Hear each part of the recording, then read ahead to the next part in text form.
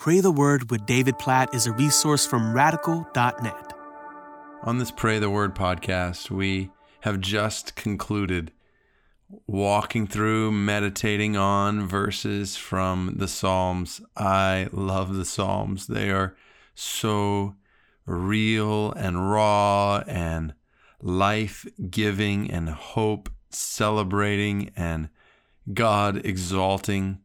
So I hope that's been an encouragement. In the next Pray the Word podcast episode, we'll actually start a journey through the Gospels where each day we will meditate on, pray according to a verse from each chapter of each of the four Gospels. But today, amidst everything going on in my country and my city even, I want us to meditate on and pray according to Micah chapter 6, verse 8, where the Bible says, "He has told you, O man, what is good.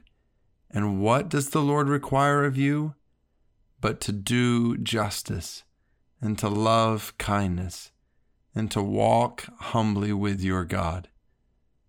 Amidst names like George Floyd and Breonna Taylor and Ahmaud Arbery becoming commonplace in my country over the last few weeks in particular, and not just in my country, far beyond the United States, and cries for justice and mercy.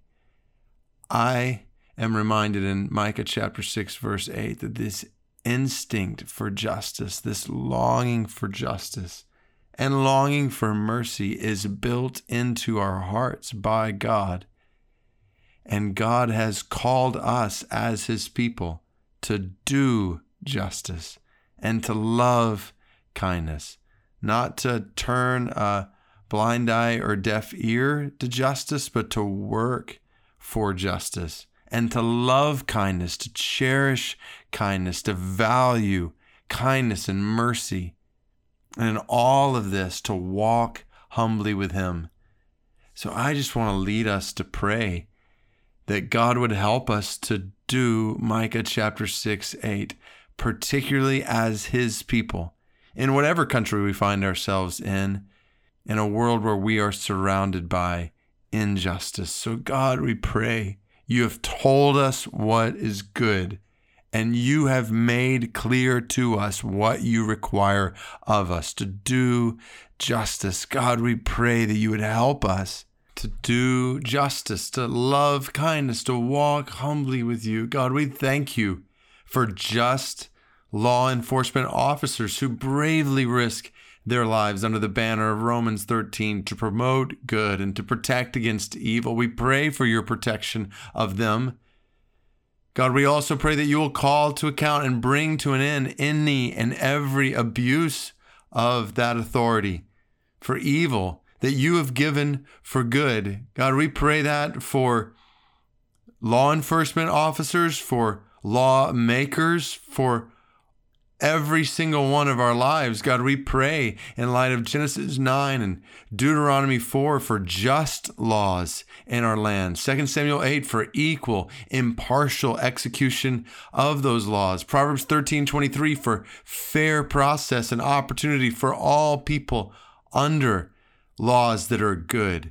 God, we pray for leaders like we see in Psalm 72. We pray for government leaders who fear you with humility, who love righteousness and hate evil. Proverbs 1, Proverbs 8. We pray for leaders around us. God, in light of 1 Timothy 2, with honor according to 1 Peter 2, we pray for our president, for our governors, for state, local, city, county leaders, that under their governance, we pray we might lead peaceful, quiet, godly, dignified lives.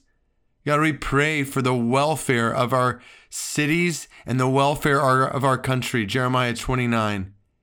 God, we pray for your church in our country. We pray that you would help us to lead the way in doing justice, to lead the way in loving kindness, and to lead the way in walking humbly with you, with compassion for one another, and all in a way that longs for the day when your justice will fully and finally reign. God, we pray, our Father in heaven, hallowed be your name.